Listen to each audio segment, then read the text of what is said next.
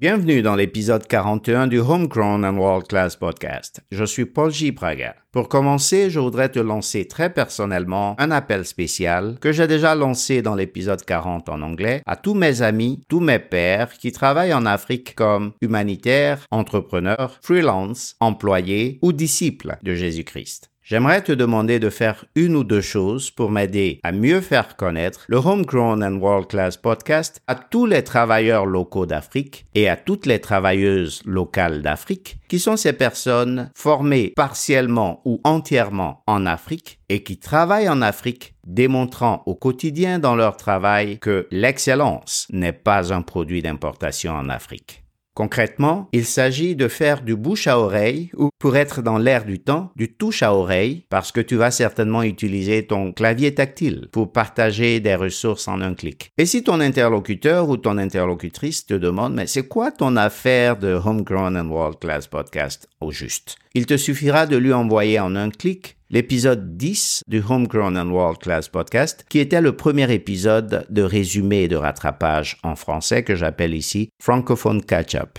Il est intitulé « Transformer ton expérience locale en expertise de premier rang mondial ». Tu pourrais lui envoyer aussi l'épisode 19, le don de l'attention, qui a été publié le jour de la Saint-Valentin, n'est-ce pas que ça promet?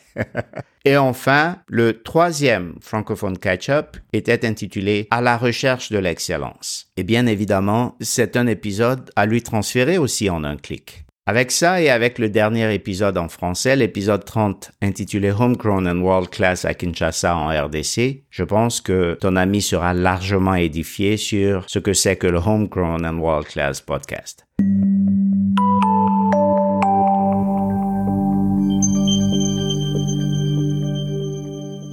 De nombreux travailleurs locaux en Afrique qui sont pénalisés par les préjugés sur leurs capacités, pressurés par leur environnement social et paralysés par leurs doutes ont besoin d'orientation pour booster leur confiance, leurs compétences et leur rémunération.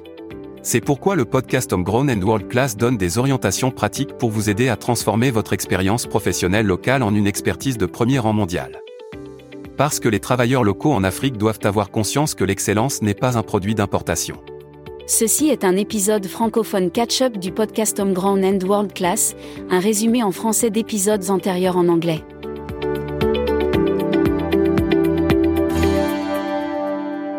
Dans cet épisode, je veux te parler de focus, de progrès et de succès dans ton travail. Mais avant, permets-moi de faire un survol rapide de tous les épisodes publiés en anglais depuis le dernier épisode de résumé de rattrapage en français, l'épisode 25. À la recherche de l'excellence. Il était grand temps pour un épisode de Francophone Catch-up, n'est-ce pas?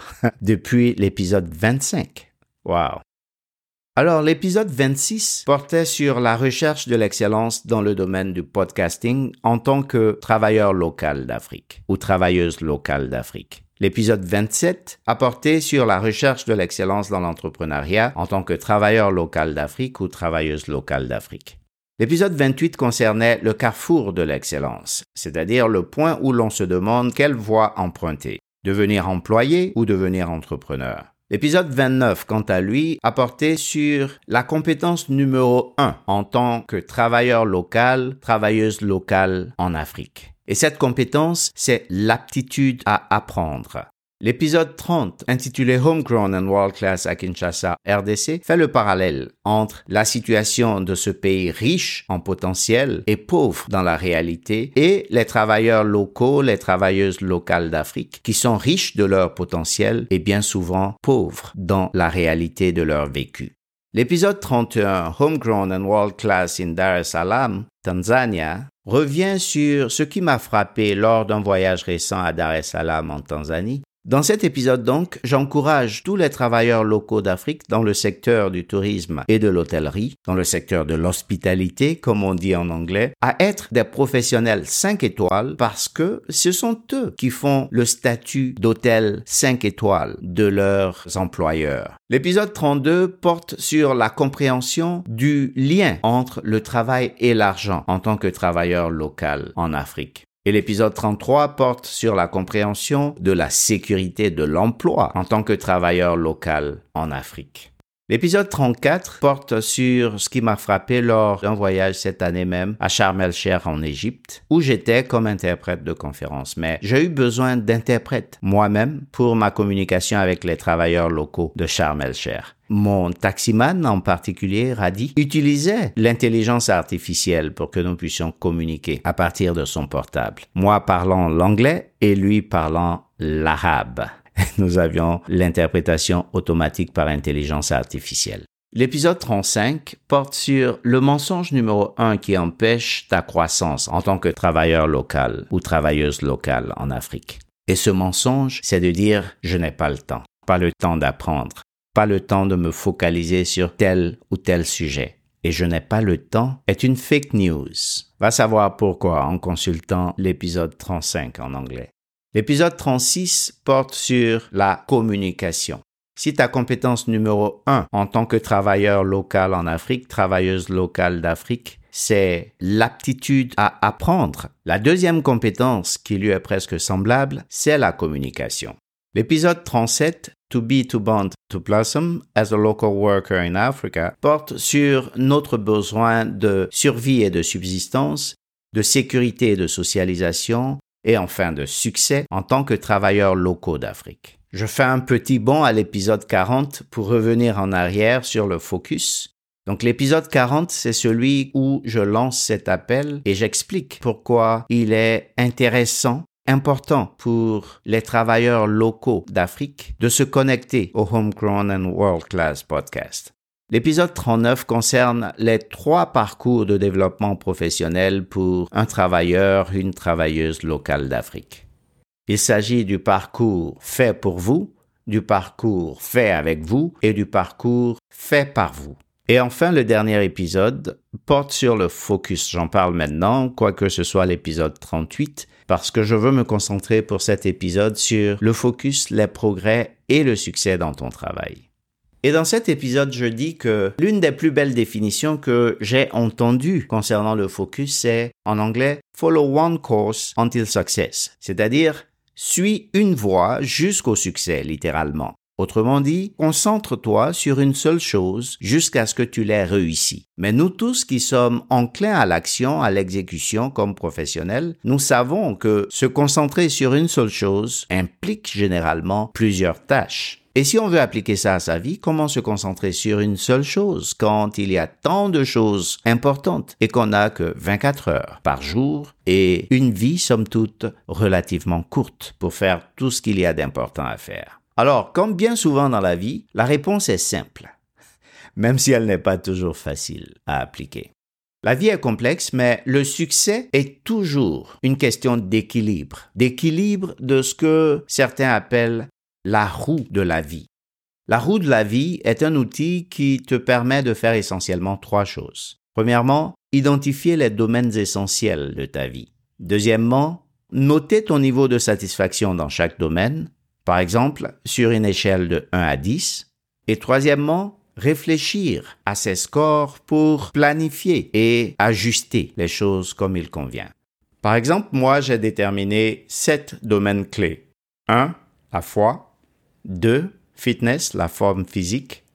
3. La famille. 4. Friends, les amis.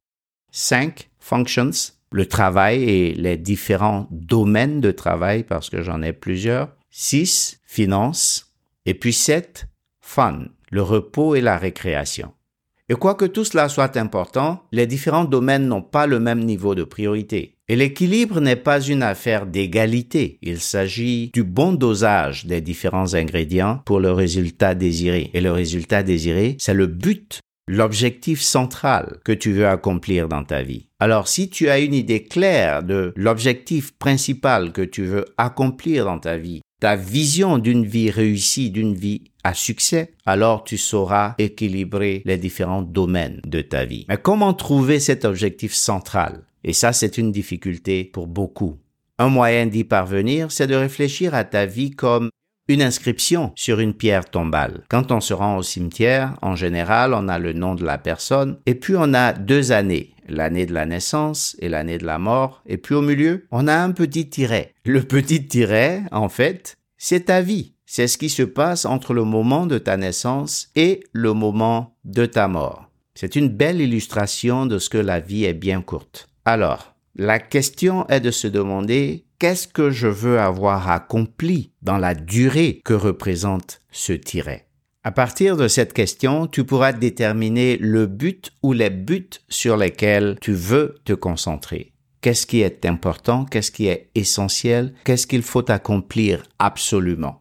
C'est ce but-là qui va mettre en perspective la gestion de tous les autres éléments. Et comme je l'ai partagé récemment avec des professionnels locaux d'Afrique qui se trouvent être des disciples de Jésus-Christ comme moi, ce que l'apôtre Paul dit justement à Timothée en 1 Timothée 4, des versets 13 à 16, c'est essentiellement « Applique-toi à ton travail, cultive le don que tu as reçu, focalise-toi et tes progrès seront évidents pour tous. » C'est ce que je te souhaite.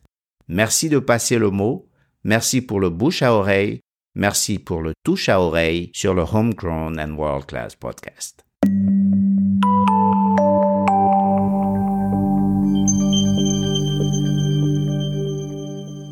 Merci d'avoir écouté jusqu'au bout cet épisode de Homegrown and World Class, le podcast qui s'attaque au déficit de compétences de l'Afrique, un travailleur, une travailleuse à la fois, et qui t'aide à transformer ton expérience professionnelle locale en une expertise de premier rang mondial. Souviens-toi, l'excellence n'est pas un produit d'importation. Visite le site web homegrownandworldclass.com pour t'abonner au podcast ou participer à la conversation. Et surtout, continue de transformer ton expérience professionnelle locale en une expertise de premier rang mondial.